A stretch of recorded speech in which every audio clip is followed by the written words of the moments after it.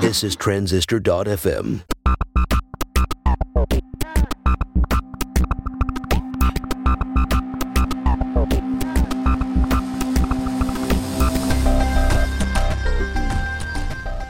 Hey, welcome to Build Your SaaS. This is the behind-the-scenes story of what it takes to build a web app, a SaaS, an indie startup in 2023.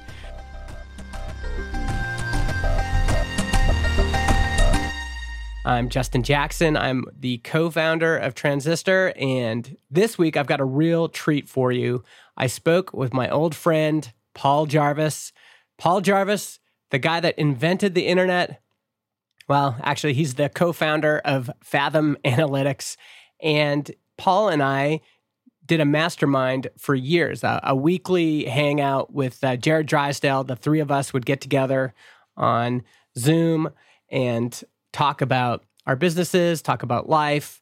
And Paul and I had not spoken in a while. So we thought we would do a call, but also record our little audio reunion for all of you and publish it on our podcast feeds. Paul and his co-founder, Jack, have an amazing podcast called Above Board, which you should go check out.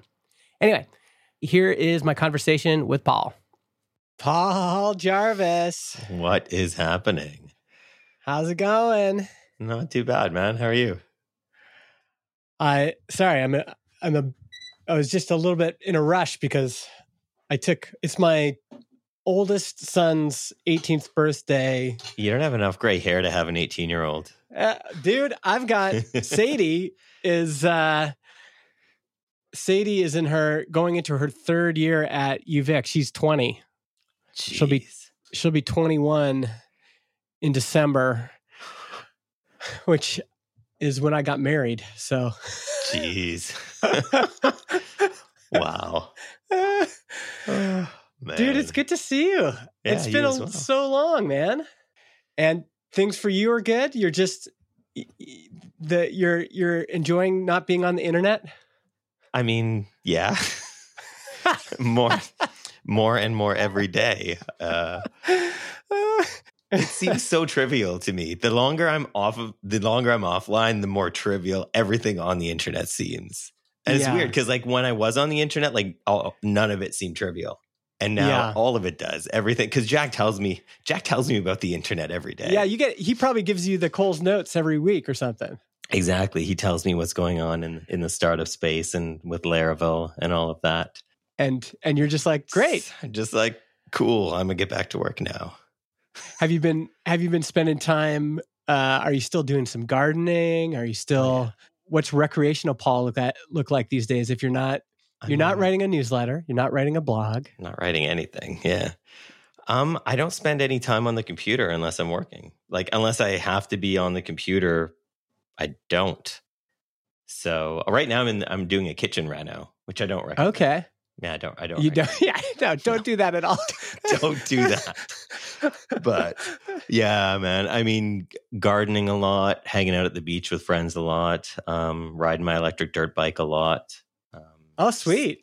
Just being outside. Like it's raining today, which is weird because it's the island and it's summer, but yeah, it's like 25 degrees. Other than today, it's 25 degrees, sunny every single day for like 2 months. And then it's cool at night. And it's perfect. It's just like, why not be outside, right? Oh, well, yeah, and take me through this. So like a typical day for you now, what does it look like? What's like, what are you doing? Yeah, I mean, wake up early. I've always woken up early. How early were you talking about here? Between 4 and 6. So. Oh, okay. Wow, yeah. I didn't realize you were always that early. Yeah, I mean, usually about 5 or 6, but lately my body's been like, the sun's out. Okay. Get up. But I mean, like Jack is, I guess, 2 hours ahead. Our other folks are 8 hours ahead. So however early I wake up, I'm the last person starting to work. Yeah. So and then I work for several hours, and then I usually like make lunch, which takes a little while. And then go outside more. Yeah. So And it's still like, I think I've always worked like 4 to 6 hours a day. yeah. And it's still about 4 to 6 hours a day. And no other computer time outside of that? I mean, like at night, we'll watch like Netflix and stuff. Like, Yeah. but yeah, like I try to be in the sunlight, like actually in the sunlight for some of the day, and then just like being outside with light for Yeah. a lot of the day too. So, And no phone time? Are you pretty good? Just my not having screen the phone time, up? Jack was asking about this. He's like, my screen time is like 4 hours or 6 hours or whatever it was. I think mine's like 20, 30 minutes. Like if I need to look something up, I'm not going to like not look it up. But otherwise, like I just don't care, I guess. Like it's just not nothing. I don't know. I'm That's curious. remarkable, man. Yeah, I'm curious about how you do things as well, running a business. But like, there's not that many there's not that many emergencies. There's not many things that are like, oh, I need to deal with this now versus tomorrow or the next. Mm-hmm. I will caveat that with, I do work 7 days a week, 4 to 6 hours, not 5 days a week. Because I like work. I like working. Like I like to get my work done in the morning. So Saturday and Sunday, I don't care. It's just another day. And you like the rhythm. When you and I were doing that mastermind call every week, how long ago do you think that was? That we kind of stopped it right when we were both starting our current companies. Probably 4 or 5 years ago. Yeah. So probably it was pre-COVID. It was way pre-COVID. It was pre-COVID. Yeah. So 2018 is when we stopped, and we probably did those calls for at least 3 years. Mm-hmm. It felt like you were in a little bit different of a place, but I was like still really building up to something. I had like a few good line drives at the time. I mean, and you know what that kind of business is like running when you're launching courses. It's just a lot of launching. Oh, yeah. And so it often felt like those calls, we were just like always talking about what we had just launched, what the results were, how we felt about that.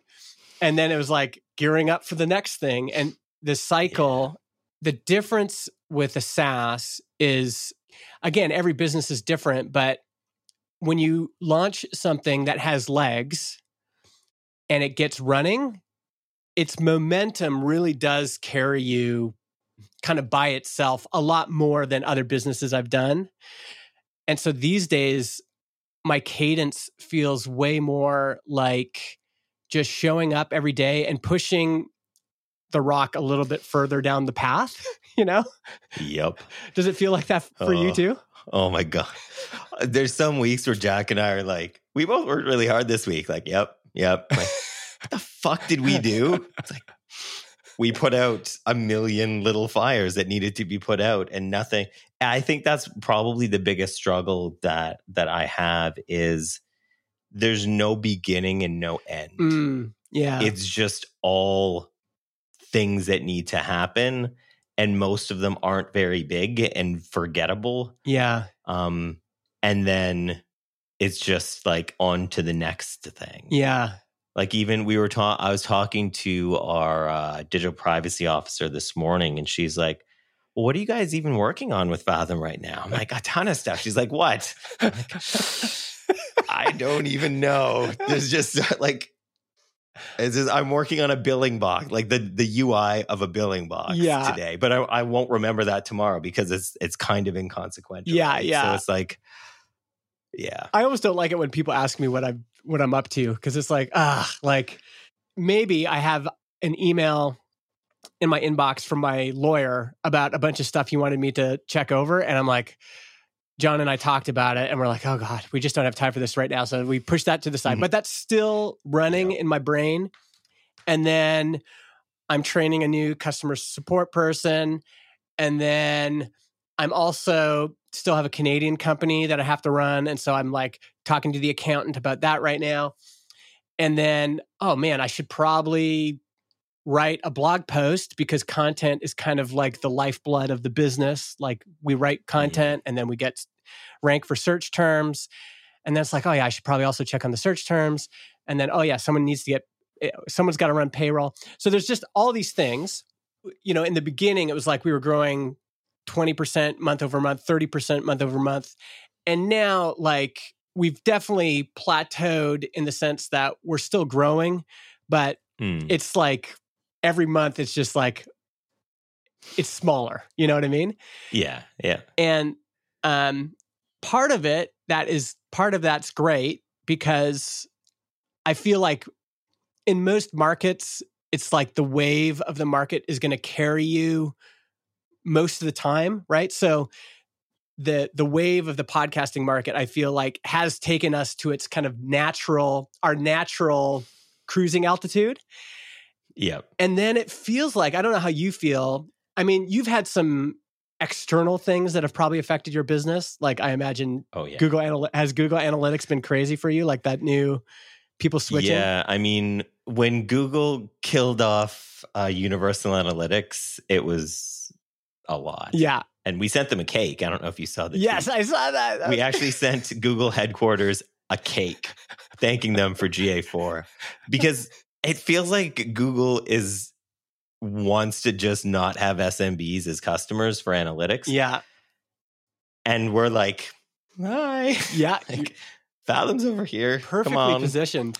Like, we can't even control that. But I don't know if you remember, like the week that I launched Fathom with the previous co-founder was the week that Zuckerberg was testifying in front of Congress for privacy issues. Yeah. And just like, there's things like that just like, I can't time those things. It's just shit that happens that's beneficial. Yeah. And I think even with podcasting, like through the pandemic, it seemed like a lot of people were finding podcasts, starting podcasts. And it's just like, you didn't get to plan that, but if you can capitalize on it, then awesome. Then perfect. Yeah. And also, I mean, I think it's kind of like, it's funny because I've been using this surfing metaphor forever, and you're a real surfer. So I've never actually gone surfing, but my understanding is like when you're paddling out for a wave, you've got a sense of like, this is how it's going to perform. You know, it's like, oh, that's a pretty good sized wave. You're looking at the shape of a wave, but a wave can like do things that you didn't expect that can be good or bad. Mm-hmm. And I think it's kind of like that. You're riding the wave and all of a sudden it's like, oh, wow, like I'm going to get a lot more ride out of this than I thought, or now it's swelling and whatever, and I'm going to go this way. And you can't really control the wave. You can control which waves you paddle out for. Like you can say, you know what, that looks pretty good, that the size and shape of that wave, I'm going to go out for that one, as opposed to a bad wave, right? Like I think that's where the metaphor is kind of its most poignant, is that it's possible to paddle out for a wave that's not going to last very long. And in some ways, like the course business that you and I were both in is like that. Every course you're like swimming out and it's like, okay, here's a little one. And it's like, okay, we're kind of done, as opposed to like, oh, here's a fair sized wave. There's not a ton of competitors on it, not a ton of other people gunning for that wave. And it feels like the right size and shape of something I could ride. Do you think that metaphor works? Is there anything about surfing I'm missing? I think so. Yeah. I mean, I definitely think that what you just said, the last point, makes a lot of sense, because not every wave is right for the surfer as well, right? Like I can, depending on the type of board I'm riding, like that's not going to be a good wave for me on a longboard today. Every business owner wants to have a business that's sustainable, successful, whatever that means but like it doesn't, like me starting something like Airbnb would be a stupid idea. Yeah. Like I wouldn't function well if I had to set up in every single market around the world and have hundreds or thousands of employees. Like that's not the right way for me. Yeah. And there's also, that's the equivalent of getting somebody to tow you in on a Sea-Doo. That's venture capital. That's exactly. Like, you're like, we need to drop this guy on this wave from a helicopter. It's like, okay, well, good luck, buddy. And that's why so many of those guys crash and burn. It's like the wave is massive. Yep. You're going to need some help getting on there, and then good luck, right? Yep. There's also sets as well, right? Like there'll be, when you're sitting past the break waiting for waves, there's usually like, there'll be a lull where there's no waves. Yeah. And then there'll be a bunch of waves. And you can usually, if you're sitting out there for long and if you can read it, like there's usually about, like I'm sitting out there, it's like, okay, there's like a minute between sets and there's like 2 or 3 good waves in the next set. And then I can wait.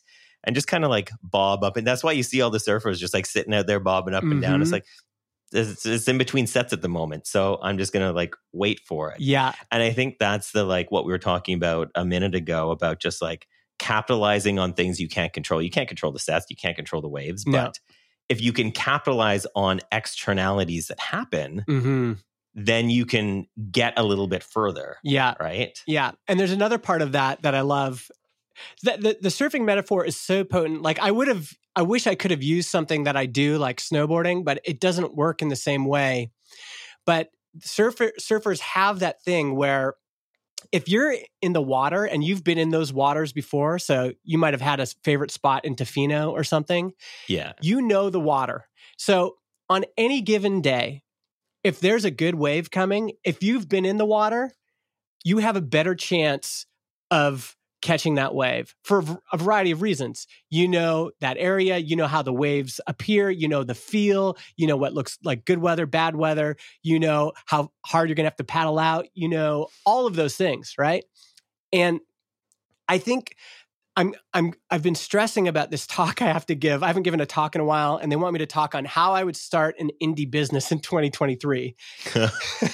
And the challenging part about this is that Paul and Jack starting Fathom, and John and Justin starting Transistor, is the accumulation of being in waters for a long time, spending a lot of time practicing paddling, spending a lot of time practicing swimming, understanding the weather, understanding the patterns, picking up layers and layers of skills, better equipment, better networking, better friends, you know, like all these things add up to you being able to see a great wave and saying, I'm going to go out for that. Now, if, I'll just make up a name, like Simon just shows up at your spot for the first time, has never been on a surfboard before, or is from a different place and doesn't understand how the waters work, right? If he's only surfed California waves and he tries to surf Tofino waves, it's a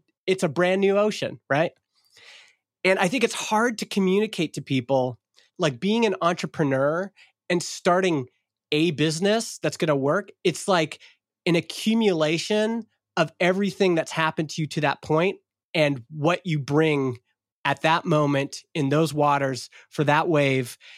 And of course, some people mentioned to me when I'm talking about a good market, and the people, I don't know why people get upset. Like I'll be like, check out all these amazing indie businesses like Fathom, Transistor, Laravel, Tailwind. And they're like, well, you guys are like, whatever. They want to dismiss these incredible indie businesses. And my point always is, they're like, well, analytics, like if I started an analytics company, I wouldn't be able to do as well as Paul and Jack. And I said, that's the point. That's the whole point. Like if I showed up in Tofino and went surfing with you, for sure you would catch more waves. It's just the way it is. If you came to Silver Star snowboarding with me, this was proven to me because my co-founder, John, is an amazing athlete, can kick my ass in any sport, running, whatever. We go snowboarding in Revelstoke, and it's like the one thing where I'm in the lead. You know what I mean? So I know you're not in the business of giving advice to people anymore, but how when you advise people, that is a tricky part. Like, do you have any ways you've spelled it out that helps? Or I mean, I think experience is a moat. Yeah, right. Like you can do it without that, but it's harder. And I think the experience, and it's a self-fulfilling prophecy after a while too, right? Because in the beginning, like I had the experience of all of the things that I did. Yeah. And when I launched Fathom, I launched it to my audience. Like I don't know how to go out and like promote things, as I've never done that. Yeah. But I had a group of people who followed along, from like my vegan cookbook to like web design to books to courses and they just kind of like, it didn't even matter what it didn't matter what the niche was, what the topics was, people just fucking followed along. Yeah. Like not all of them, but enough of them where it kind of gained traction. And with Fathom, it was just like, I launched it to my newsletter. Danny, who is the original co-founder, launched it to his newsletter for WordPress folks, right? Like that kind of was the catalyst to kick off growth. And then as it's gone on, we have the experience of having customers for 4 or 5 years who are just like all in on Fathom, right? And the more that they stick around, the more that they like it and the more that they feel like a connection to it. So just the fact that you exist for a long enough time in a market, one is a good trust signal because it's like you haven't gone anywhere, you haven't disappeared. Like there are so many analytics companies that started around the same time as Fathom that basically were just rips of Fathom. They don't exist anymore. Didn't care then, don't care now. There's more now, don't care. Because I think part of it is the reputation. Right? Like the reputation that I had, the reputation that Jack has, that he's been building quite well over the last couple of years. And I think that's like, and I don't think there's a hack to that. I don't think you could become famous instantly and you're not going to have the pull or the sway or be able to build the moat as somebody who has just been like, trucking along, doing the thing like you and me in the beginning. It's not like we even succeed, like we did well enough to keep going, but we didn't, like you said, it was just like line drives kind of thing. And I don't think it even matters. Like, I don't think at the beginning, like you can even fail a bunch of times and I don't think it really matters, but it's building that kind of like just awareness of what you want and what the market wants from you kind of thing. Yeah. And in some ways it's like surfing is such a great example because if I wanted to start surfing, I'm 43. I just know, okay, well, what would that take? I'd need to move somewhere where I could surf every day or at least every week. And I know I would suck at the beginning. I know I'd probably need lots and lots of time in the water. I'd probably need a coach. I'd probably be, and I could also see kind of my trajectory in that, it's like, but guaranteed if I moved somewhere where there was surfing every day and I took it seriously and I showed up every single day, I would get better. And eventually I would become a pretty good surfer. And it's kind of like that in business. It's like, you got to get in motion. And in motion could mean you start blogging and you're just blogging every day. And it's like that puts you in motion. And then because you did that, that leads to, like you and I probably met through either blogging or podcasting, one of the two. And it's just each of these things, like meeting you and Jared at that point in my life when we started that mastermind was crucial for me to get to the next thing. Like without that connection, it wouldn't have happened. But we would have never made that connection if I hadn't started blogging or started writing a newsletter or started podcasting and built some skills, like actually gotten a job in customer support and then worked my way up to product manager. And then, these things all build on each other. If someone wants to build an indie business, you kind of just have to get in motion. And it could happen faster than it happened for you and I. We know younger people that, like Nathan Barry just started way earlier. He started when he was 16 or something, and now he's 18. Yeah, I think he makes like $80 million a day with ConvertKit or something like that. But the key, like, you can't hate on him because you can look back on it and you can just see, like, these are the reps. Like, he started and he was just like, got a job, I think when he was 17 at a web agency and just started working and then built his own iPhone app and just, it's iterations. Bunch of info products. Yeah. It's being in motion. And if you look at any of these guys, like Taylor Otwell with Laravel, he just starts programming in PHP, wanted to make programming in PHP better, starts building this thing. But in his mind, he was building an invoicing app. Like that was his goal. Yeah. And Adam Wathan, when Adam Wathan stumbled into Tailwind, he was building a Gumroad competitor. And he's just like live streaming it.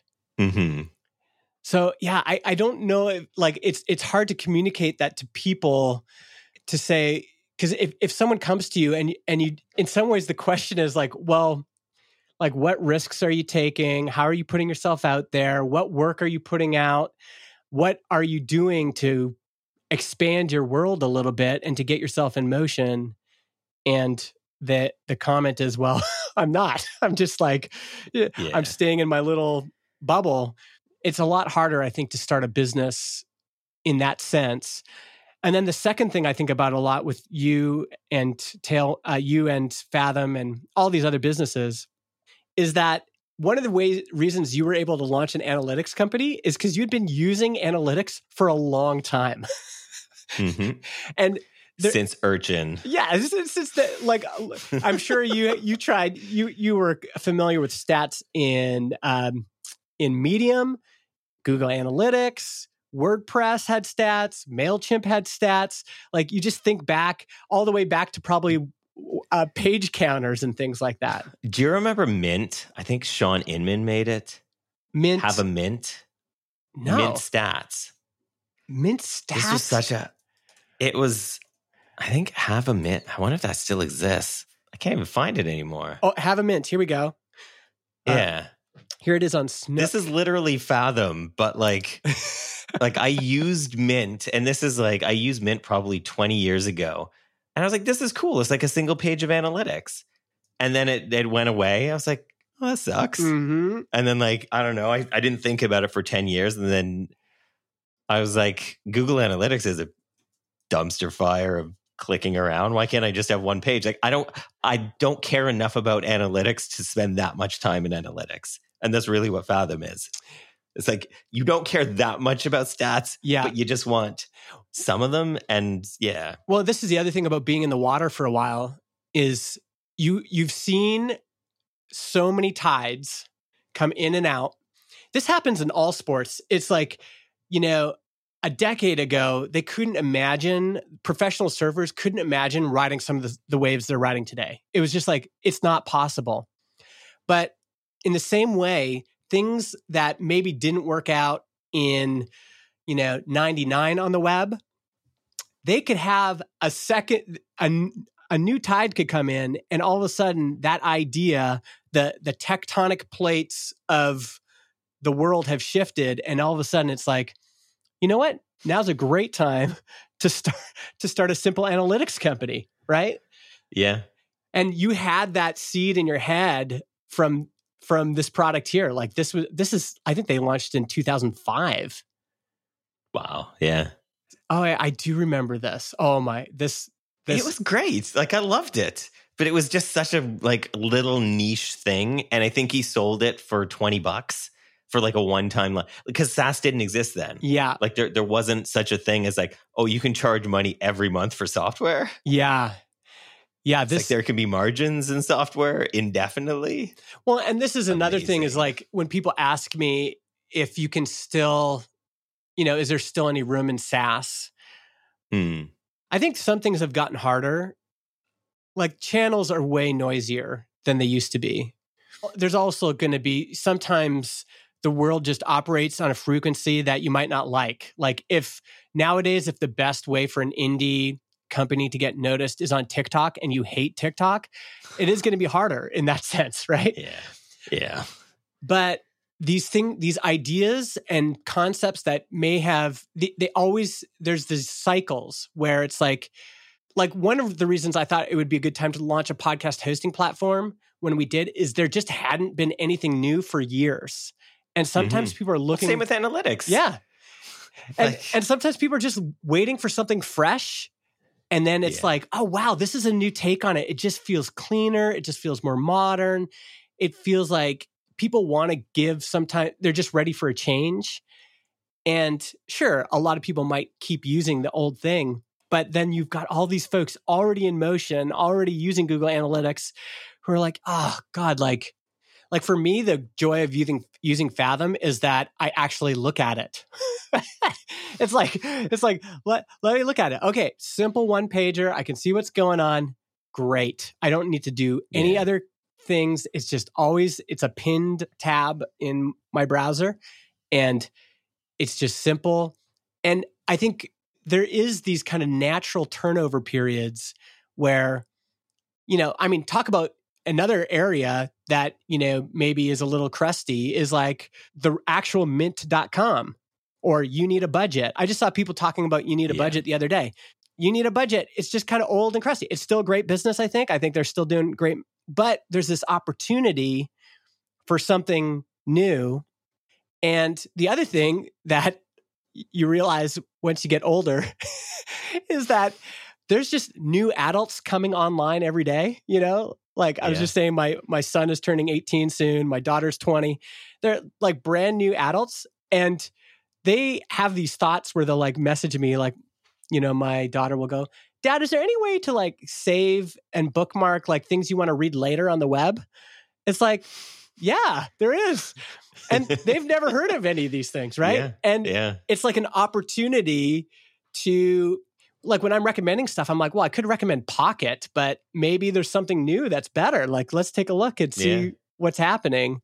So there's still, I think, opportunities for people to like, okay, it's time to, there hasn't been anything new in this category for a while. FreshBooks has been up for a while. Maybe there is something new there. Maybe not. But once you've spent a lot of time in the water, like in this case, I'm just saying like internet, society, the world. This is the one advantage of growing older is you just see these cycles. You see these same tides come in and out. And you're like, you know what? You start to get a sense for this might be the right time for, and then you make a bet.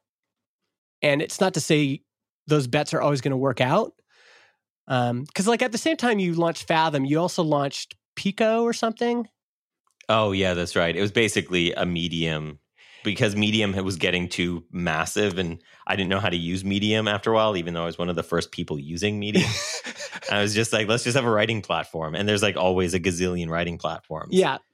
And we didn't even end up launching that. I think we sold it to Ghost and just left it at, or Ghost acquired it and we left it at that. I totally forgot about that until now. Yeah. But I think part of it is though, is the act of making the bet because that de-risks things. Because in the beginning, you have all of the risk because it's all in your head. You don't know if this thing's going to work, what's going to work, and you don't know anything other than the idea that you have, which is important for an entrepreneur, but you don't have you haven't tested, like it hasn't been tested. Like you don't know if your bet is going to pay off or send you to broke, right? Yeah. But you need to, the act of actually making the bet and trying the thing and putting the thing out there is, I think, what builds that muscle or what builds that moat or what builds that whatever we're talking about here. It's that you don't know how a market's going to react to things. Like Fathom was me pissed off at Google Analytics and I just drew up a screenshot and I tweeted it because that's what I did back then. Yeah. I was just like, why can't analytics just be fucking this? And everyone is like, yes, that please. Fry from Futurama, like take my money. Futurama's back, apparently. There's a new episode of Futurama that came everything out this is weekend. back. Hot tip. There are new seasons of Beavis and Butthead, and they are fantastic. Like, better than the originals. Incredible writing. Hilarious. Me and my kids are watching them. And if you liked the original Beavis and Butthead, or even if you didn't, you got to check it out again. You got to put it out. You got to ship it. This is kind of like, okay, I'm going to swim out, and then you're trying out waves. It's like, oh, is this the one? And you're like, maybe not. We've made it like way too shameful to have something that doesn't work out. It's like just try something, ship it, and if it doesn't work out, like it's fine. It's just that's how it works. You go after a wave, and whatever it wasn't your day.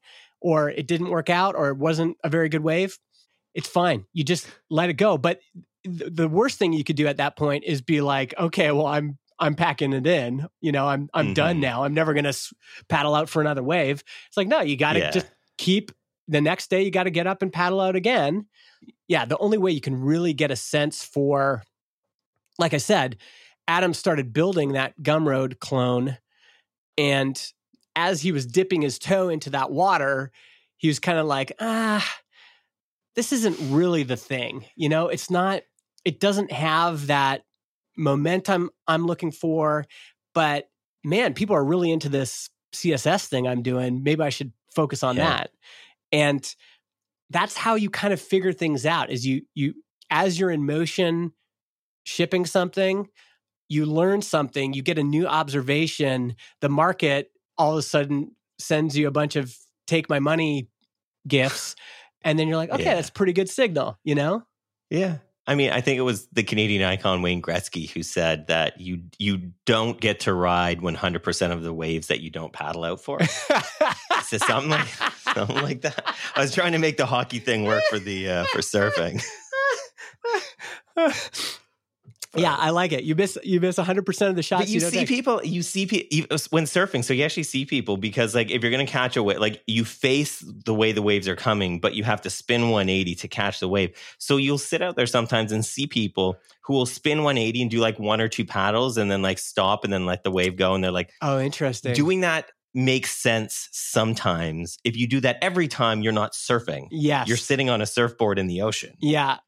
Yeah. Right. So like if you're not putting things out there for people to give you feedback on, there's not like you've literally learned nothing. And this, I think this is probably one of the things that frustrates me the most about people who are wanting to start a business or trying to like, oh, I wish I could be an entrepreneur. When they like do something and they build it and then they're like, oh no, this isn't right. Like I'm just going to like shelve that. And then they'll do it again with a different, like, you didn't learn anything. Yeah. Don't go to the next thing. You didn't learn anything on this thing. Yeah. Come on. Put it out there so people can see it. Yeah. I mean, that's absolutely the scary part. 100%. I mean, I can remember. It's nice when you can do it iteratively. I think we both did this with both of our products, but we started building it and we started inviting people slowly. Mm-hmm. And then we did an official launch. So let's say we started working on it together in like January 2018. John and I launched August 2018, I think. And, you build up to something and you're kind of gradually putting it out there. But I had to put my reputation on the line. Like I was manually emailing people saying, hey, I'm building this new podcast hosting provider. Would you switch your podcast to Transistor and pay us for it to use beta software? And there's something about that of like putting yourself on the line that does get easier the more you ship stuff, because it's like, I'm putting this out. I'm hoping it works. But I'm also going to be willing to cut my losses if it's just not the right thing. But you're right. If you just hold it all in and you don't show anybody and there's like some people here in Vernon that are building a business. And I'm just so worried because it's just all in their little ecosystem. Like it's like, do you have a waiting list? No. Is there anybody that you've shown this to and said, hey, can you buy this? No. Yeah. And you just start to get that anxiety of like even if it's just a screenshot, like how many designers are afraid to just like send out an image that they made and say, hey, what do you think about this? Because it is, you and I have experienced the dark side of that too. It is sometimes shitty putting your work out there. Yeah. I mean, I have 20 years of showing clients screenshots of things and just being like brutalized sometimes. Just like I've had people fire me for showing them the first round of mock-ups for a website. Wow. And it being so off. And they've just been like, no iterations, no nothing, just nope. Done. And that happens. It didn't happen very often, but like I still I viscerally remember. Like I remember the name of the person who last did that to me because it's like it stings. But like I don't know, probably 400 or 500 times that didn't happen. Yeah. Yeah. And it was just like this is a project that just went fine. Do you think you focused on freelancing for a long time? Do you think that's still a good path for people? Not a clue. I literally have no idea because, I'm been so far out of it for so long. Mm-hmm. There's another reason why I kind of just I don't really need to give advice on the internet. Cause I feel like the more that I've focused in on Fathom, the more I've kind of I sold all of my courses with the communities. Like I don't talk to people who are starting anymore. Whereas for 20 odd years, I was talking to people who were starting. Yeah. And I always had my finger on the pulse of not only what it was like to be at the top of an industry, but also starting and trying to get there. And so I just knew for the longest time so many people who were starting. And now it's just like, oh. Yeah. I don't know. I talked to all of my friends right now are retired. basically. Really? So like, all the people that live around here in the middle of nowhere don't have jobs because there's like, you're not going to do anything. So they're all retired. So like when I hang out with them, it's just like, oh yeah, you were working today. I'm like, yeah, but for a little bit, like not for long. Yeah. We're still hanging out. Yeah. You're in the semi-retired phase. How ambitious do you feel these days?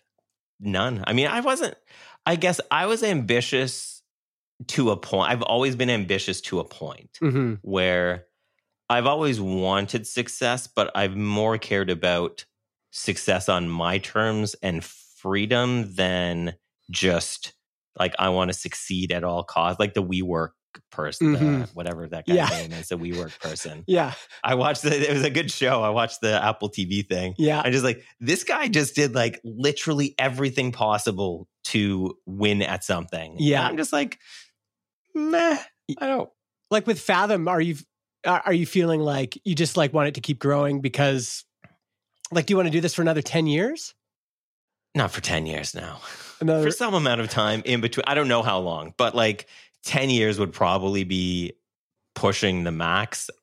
But I also like, it could turn into a situation where I just own Fathom and I'm not an operator in Fathom. Yeah. Which is likely. Like that could possibly happen where like, yeah, I want Fathom to keep growing because I want to do well for Jack and I want to do well for the people that work for us. Like I want them to, and we're so stickler about like them without being like pushy about it, but for them to have like the work-life balance that Jack and I do where I just took a month off. Jack's heading off for a couple months. And it's just like, I just do the work, but take as much time off as you want. And I don't like, we don't care. Like we want to, as we make more money, we want to pay them more. Cause like the people that work for us are fucking awesome and we never want them to leave. Yeah. kind of thing. Yeah. Right. So like, I don't want Fathom to be like 100-person company. Yeah. Because that doesn't seem fun for me. Yeah. But if we had a couple more people, if we made a couple more bucks, cool. Like I'm down for that. Yeah. How about you? What are you looking for Transistor? I mean, similar. I think the one thing in my head is Transistor does very well. My income has increased a lot. And since starting Transistor, I've been able to put money away every year. I still have a little bit of anxiety because I have such a big family. It still feels like I'm still trying to put enough away where I would feel like totally secure, you know? But in terms of ambitions for Transistor, like when John and I started the business, we were clear from the beginning, like company design is lifestyle design. Like we're going to design this company in a way that is going to give us a better life. And so when things come along that could make us more money, but would add way more complexity, would require, way more phone calls, way more meetings, way more, whatever the things are that we don't want, we've consistently said no. And it's a little bit more challenging when you get more people on the team because then they also have their aspirations, like they have their things they want. And there's also always going to be a difference between people too. Like even between John and I, our ambitions might vary slightly.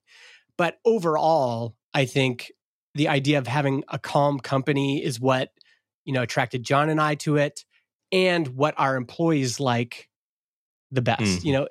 I mean, that has been incredibly gratifying to give people this calm work environment where they have tons of autonomy, where I hope they still have lots of purpose and a say in, the kind of purpose they're going to, they can come up with their own ideas and propose them, and compensation. I've always been the kind of person that you and I used to talk about this all the time. I always felt like that $75,000 a year thing, that to be happy, I always felt like that's bullshit. I think money has given me a contentment and a peace and a calm that, sure, there's a mark that you get to, but I think that mark is, most people, you could pay them more and it would help them more, like there would just be like a peace and a calm in their lives that I think, and we've seen it, we've had employees and contractors that we've been able to pay well, and that's made a big impact on their life. So, but on the other side, I sometimes do get a little bit worried about us getting stagnant, because now if we're at cruising altitude, I go, okay, like it's one thing to just show up every day and just push the rock a little bit further down the path. But there are kind of bigger things in my head of like, on one hand, anxiety, like this could all go away. It's unlikely at this point that I'll wake up tomorrow and it'll all be gone, but it could go away. And so, maybe when everyone was buying podcast hosting companies, maybe I should have thought more about selling. So there's still a slight bit of anxiety that I think drives me. And yeah, I don't know. I feel like I sometimes I'm like, I wonder if we should just be pushing it harder, and like we should like really get serious about doing shape up and shaping all of our ideas, and then doing these they don't call them sprints, but whatever they call them, and we should set some more deadlines, and we should just really be super focused. But then on the other hand, I go, but man, we have such a good life. So I don't know where to crank all those levers. Sometimes I'm like, man, this is just such a good life. Should I mess with it, or should I just? Yeah, I guess for Fathom, like I want to keep improving it. I think also like there's a good balance between Jack and I. He's obviously a lot younger than I am, and he has a lot more ambition than I do with like, oh, let's do this like big feature or this big pivot. And I'm always like let's pump the brakes a little bit there.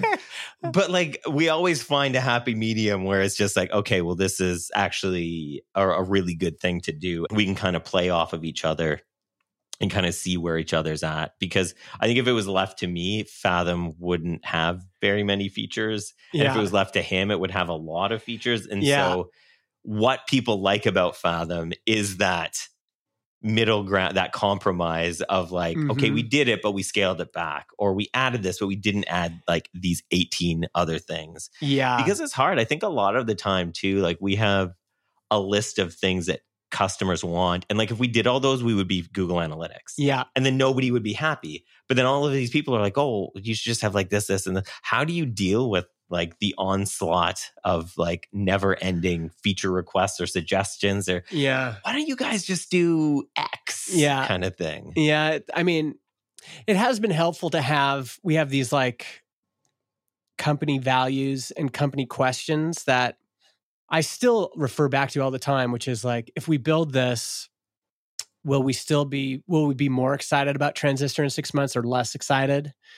If we build this, is it going to feel like, is this going to add more complexity? Because we know everything we add, we have to support. Yep. And so is this going to add something that we don't want? Now we have those discussions as a team. And often I'm the one, I want to push the envelope a bit and say, hey, maybe, listen, like for a while I was really worried about all the podcast recording tools. And I was like, maybe we need to get into this market. Like there's a risk that all of these tools are going to add hosting, and a few of them did. And we had the discussion, and basically at the time, Jason and John said, as the two engineers, they said, this would just be an enormous undertaking. We also have this philosophy that we've built called wait and see, which is just like, okay, Justin has strong feelings, right? Like I can't sleep for a week because it's like, I just feel this, like our competitors are coming for us and maybe we should be pushing ourselves more as a team. But then we had the discussion, and then I was like, okay, well, why don't we just wait and see what happens? And we wait and see, and it's like, actually, it ended up being fine. It's like some people launched hosting. It hasn't really taken off. It's hard to do multiple things well. And so there's this balance. I do often think about the hard question is, if we launch this, is it going to meaningfully impact the number of new people who want to sign up or the number of people who will stick around? And those kind of bets, when you really think about them and go, like, for example, we could add a podcast advertising marketplace. Besides the fact that that's a very complex business, and we can go out in the market and look at other people that are doing it and go, no one's doing it well, and there's probably a reason behind it. It's just everybody wants advertisers on their podcast, but there's not that many advertisers. There's all sorts of problems. And also, would that meaningfully change? Like for us, our bread and butter plan is our $19 starter plan. It's most of our revenue. Would that meaningfully change the number of people who are signing up? And I just don't think it would. It wouldn't meaningfully change it. And would it meaningfully reduce our churn rate? I just don't think it would. I could be wrong, but I like weighing things in that sense. Like for Fathom, I think in my head, the one thing that's missing is like more conversion stuff. Like where, like how can we figure out who's converting on this page? And to me, that's the kind of feature that if you could do it within a privacy-oriented framework, I think there would be more customers signing up and probably more retention. It's because it's the one big piece that you're missing. If you're, we know. But there's probably a bunch of things on that list that if we went through them, and maybe this is where us founders can be helpful to each other, because I think outside perspective is helpful. You know, there's sometimes I ask like Jason Cohen or whoever, I'm like, what do you think about this? And he'll be like, you know, honestly, that's not going to change. That's not going to change signups. Like, it's just not.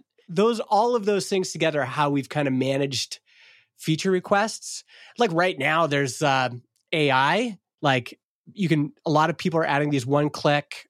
It'll transcribe your podcast. It'll automatically generate a title. It'll automatically generate show notes. And I'm feeling a little bit more pressure from that now. At first, I was like, come on, this is just, everyone's doing it or whatever. And now I'm like, well, maybe we need to think about it. It's in play. Like we're experimenting with it. But we're also in the market. I'm in the water. Every wave that comes along, I'm right in the water, right next to all my competitors. It's not like I'm somewhere else. I'm there. I'm feeling it. Yeah. And if I notice a shift, like, oh, wait a second, like, generating these automatic show notes is just like, this is a lever we have to pull, then I think we've got the ability as a small team to actually build things pretty quick. And we might be a little bit late, but that's okay too. You know, it's like when you have existing customers, I think you can afford to wait sometimes and just see how things play out, right? Yeah, I mean, we were a year later than our biggest competitor for Google Analytics import. And we still got it. Yeah, I mean, I think it was like 1.7 billion page views imported in the first 24 hours. Like that was probably our best couple weeks ever. It was probably our best couple weeks ever as far as like, as far as trials and we have really low churn. Yeah. Like if somebody signs up for a trial, they're probably going to convert. Yeah. Like that's just we have about, I think we have like between 70 and 75% of our trials convert, something like that. Nice. Do you require a credit card up front or no? Yeah. Yeah. Yeah, same. Yeah. Have you increased your prices ever? No. Have you? No, we have not. We haven't. Yeah. We are going to soon because we need to. We let you in on a little secret that obviously nobody else is going to hear. There was no formula for our pricing. Yeah. For like, there wasn't like a factor for this many page views equals this. Oh, yeah. It was just the numbers that we came up with that looked good. Yeah. Yeah. Not a good way to price. Not a good way to. So there's some plans where it's like double the page views and it's only like $10 more. And so like the pricing doesn't make sense. So we have to make it, especially at the volume we're at now, we can see. But also in the beginning, we didn't know how much it was going to cost. Like we didn't know what our margins were going to be. Yeah. We just knew that if we charge this amount, people are like, oh, you need to have a lower plan. It's like, I don't think so. Not based on knowing the internal math. It makes sense where we are for our starting price. Yeah. Thereabouts. We could go up a little bit, I think, but not a ton. Like if we went up to like $50 a month, I don't think we would have a business. Like that just wouldn't make sense. Yeah. But on some of our higher plans, it doesn't make, there's no equation to get there. So like we need to adjust, and our margins are kind of wonky depending on what plan people are on. So like we need to fix this, and we've known we needed to fix this. I think once we got to about 1,000 customers and we could see where the math was weird. Yeah. And so this is years ago too, because I don't remember when we hit 1,000 customers, but it was like a long time ago. Yeah. And so like there's little things like that where if I could like wave a magic wand and make Fathom better right now, it would just be to fix just these little things that are kind of everywhere in the software. Mm-hmm. And even like little things in the onboarding, little things like when you close your account, it could be better, which is silly. Like I don't care about making that better, but I do care about making it better because it's my thing. Yeah. So it would be like, if I could have anything, it would be to fix like all of the things. We use Linear for like issue tracking and bug tracking. Okay. Yeah. We have a triage, which is unassigned tickets that aren't part of any project that are just there. And we've usually got a couple hundred, and it's just these little niggles of like, a little thing doesn't work here. A little thing could be better here. And it's just like, if we could just like wipe that out and do them all, I would be so happy. Because it's just like, I feel like it adds up in my head. Oh, yeah. Like this little thing and this little thing and this little thing. So like I've been pushing pretty hard on this probably the last 6 months is no new things. Yeah. Like we can only do things we've already started or have spec'd. Like it can't be anything else, with the exception of things that are out of control where we've had some issues with vendors. So we've had to jump on fixing things or killing things off, like custom domains. Yeah. Where we didn't have a choice. But literally the thing that I say quite a bit is like, we're not starting that thing until we finish the other thing. And I have to be that. But I mean, that's my personality. Like I am that guy. I don't mind being that guy. I think that's a function of care. And I think care is still the number one feature of any software. That's always like, for the summer, I've hired someone to help with customer support during Pacific time zone. Because Helen handles it in Europe while I'm sleeping. But often the next day I would wake up and other people are pitching in, but I just care so much about customer service that I'm the one answering live chats. What I love about that is good customer service covers all sorts of gaps. So of course we want to fill in those gaps, but if I care more, I care so much that I'll spend time. I will go over your podcast. I will give you advice. I will give you feedback. I will help you build your website with your brand colors. I will do all of that. And I know that Daniel Ek at Spotify is not doing that, right? Yeah. And that right there, caring enough to say, I've got this list of niggles in my head that I know are going to make it better. And I'm going to make sure that we get those things done. And I actually do care when we mess up. Like it makes me feel bad. And I'm not going to go golfing. I'm going to like actually sit and write customers an email and say, I'm sorry. This is the other indie advantage. This is, Jason Cohen said this to me. He's like, there's bad indie companies that don't care, but the indie companies where the founders care, those are the best businesses to be a customer of because they contact you and they like care. Like people, if it's Friday night and nobody else is answering customer support and so I see a little beep on my phone, I'm answering it. I just care. I can't stop myself because there's that feeling of people are trying to accomplish something and it feels so good when you can help them out, right? When you can make it easier, when it's like, oh, this onboarding thing isn't working and it's blocking everybody. Well, I'm just going to fix it because I care enough to do it. And you could see when people don't care because that's how you get Google Analytics. Like they just don't care. And it's mind-boggling when you experience it because you're like, how can they create software that is so confusing, so offensive to the user? Like what? It doesn't make sense to me. That's part of our advantages as indie founders is if you care. It's really hard to combat that. Sure. So you start a podcast hosting company, start an analytics company, but I'm just telling you, like, I care a lot about the customers. And that's what you're competing against. Yeah, I mean, we help people debug their WordPress sites. I don't know what's caring more than that. It's horrible. It's literally the worst.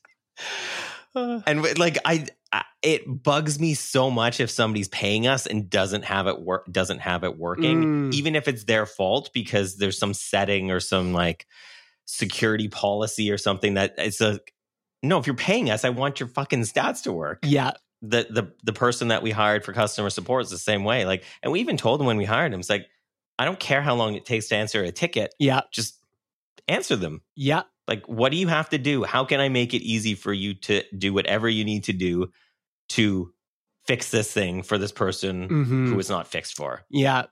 And that's how we operate. Yeah. Because I don't like, it would bug me to, I think it's also just a function of personality. Like, I don't know how to do things in a different, like, I don't know how to work where I don't care. And maybe it's because I've been an entrepreneur for like 26 years. Honestly, I think being a freelancer and a newsletter writer are the two things that this plays into, because when you're writing a newsletter, you're getting replies from real human beings. And I think that's part of where the care comes from. Because once you can see like, oh, wait, there's a real human here who's trying to accomplish something in their life. Once you get into that world, once it opens up to you and you go, there is a real human being on the other end of this chat or the other end of this email or the other end of the screen when they log in, I think a lot of it comes from that. And then freelancing, it's the same thing. You're just like helping people all the time. You're helping that Main Street business owner create that restaurant website or whatever. You can see everything. You can see the stakes, you know? I think that's why, calling back to that earlier stuff, just getting in the water and serving people, like writing a newsletter, writing a blog, freelancing, doing some work for somebody, build a restaurant website. Like, everyone should have to do that once. Oh God. The number of restaurant websites that I have done. Oh man. But part of it too, I think, is I've always cared about the business of the person that I was doing business with. Like, I think this is what set me apart. Like, I was never like, I'm a good designer. I'm not like an amazing designer, but I always cared about, okay, what could design do for this business to make this business do better? And I always approached everything that I did from a place of, okay, well, it's just like with Fathom. Like, I want people's websites to do well because then they have more use for stats. And it's like, we tell people, like, don't use Fathom sometimes because they have no traffic, or there's nothing that they can make money off on their website. So why spend money on analytics, right? It's like, there's nothing I can do for that. It's like, if you don't want your website to make money or have any kind of function for business or betterment, then like, you don't pay us. Like, don't get, like, it doesn't make sense. Yeah. But if you do make money, then let's figure out like how your business can be better with this thing. Yeah. Because it's self-serving too. Like, I know that if somebody's going to have a business and the business does well, they're going to want to keep using us, or they're going to want to keep paying the web designer, or they're going to want to keep, like, it makes sense, right? Like, it's a win-win. It's not just like altruism and like rainbow shooting out of my fingertips. Yeah. Like, there's a capitalist function of that, but it also it makes sense. Like, I want people to do well. Like, we're doing well. I want everybody to do well. Yeah. Like, I see it as a possibility, right? So yeah, that's indie business, man. I think that when it's done well, it's one reason I'm still a little bit opinionated about like venture capital and mega corporations, and the world is going to always have to have some mega corporations, but the difference in what's motivating, like if your motivation is to increase your share price, that is just going to cascade down to a set of behaviors that's very different than an indie business owner saying, well, when your podcast does well, we feel better about it, and we do, like, everyone's doing better. Yeah. You know, we actually do care about how you're doing with the product, but what you're trying to accomplish, right? This is just a part of your bigger job to be done. You're trying to create some purpose in your life. You're trying to do something, right? Some form of betterment. And I think you lose that with a different set of incentives. It's one of the beautiful things about having a small business that works, where there's people that want it, but then there's also this opportunity to serve them in a way that just doesn't happen anymore. Yeah. I mean, it's the difference between like collaborative versus extractive. And I think as human beings, like collaboration is why human beings are like what we are. Yeah. Because we've collaborated across individuals, across tribes, across groups of people. Like it's collaboration that gets us anywhere in life. Yeah. And with big mega corporations and insane amounts of venture capital, like it's extractive. It's extracting something from the community and putting it in one person's pockets. And like that doesn't seem natural to me. Yeah. Like just as far as like how things work is like evolutionarily, but also it just doesn't seem like that can't last, because if you look at history, it's never lasted. Yeah. Like anytime there's been a regime that had all of the power, all of the control, or all of the money, like the people fucking rose up with their pitchforks and came for those people. Yes. And it feels like we're not at that place yet, but like we're not that far from that place. Like if you look at the way the world is going and with like the hollowing out of middle class and there just being a lot more people in poverty and just like a small group of people who have so much, it's just like, I don't think this is going to go well. No. Like it doesn't seem like it can. No, I totally agree.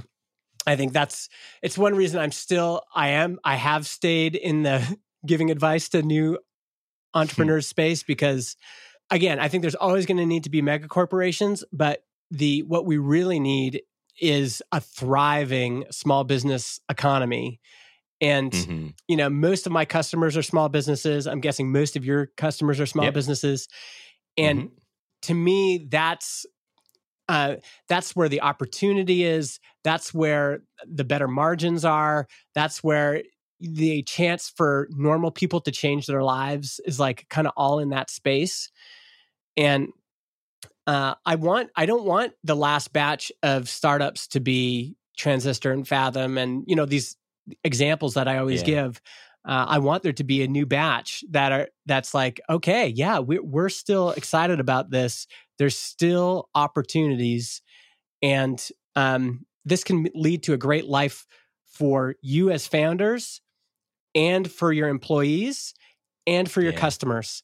It's like I always think of it like the company is for us. That's for owners and employees. That's us.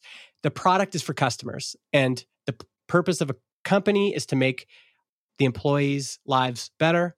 The purpose of a product is to make customers' lives better.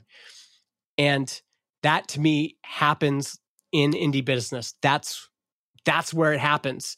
I think it's cool. I think it's cool that there are examples like us that people can, in the same way that you and I were looking, we were looking at like Peldy and all these other people and going, man, I would love to build something like that. Like that would be incredible. I hope that there's a new generation that can kind of get that same vibe and go, yeah, I want to do that too. You've already done your part. You got a young Jack on your side. You've already brought in the next generation.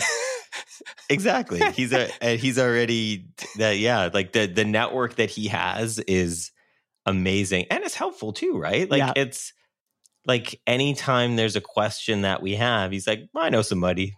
It's like, all right, that's awesome.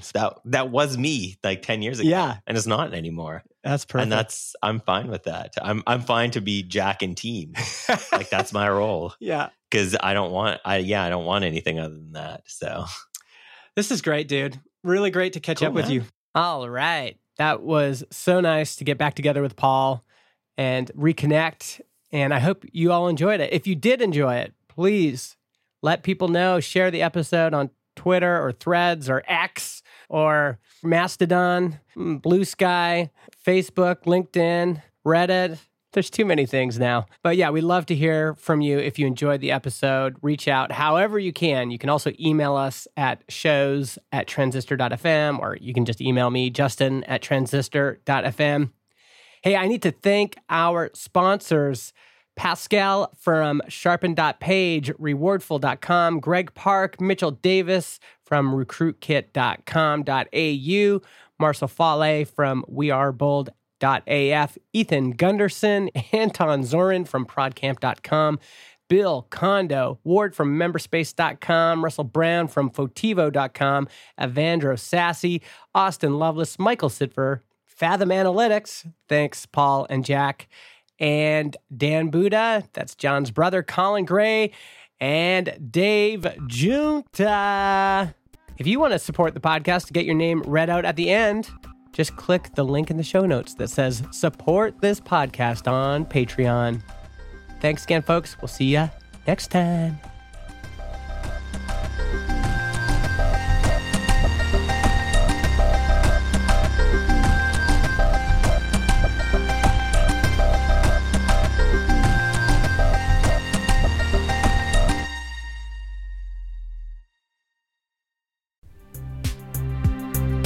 Hey, wow, you made it all the way to the end of this episode and you're still listening.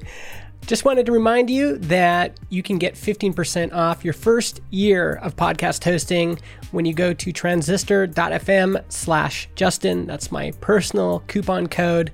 If you've been thinking about starting a podcast, now is the time.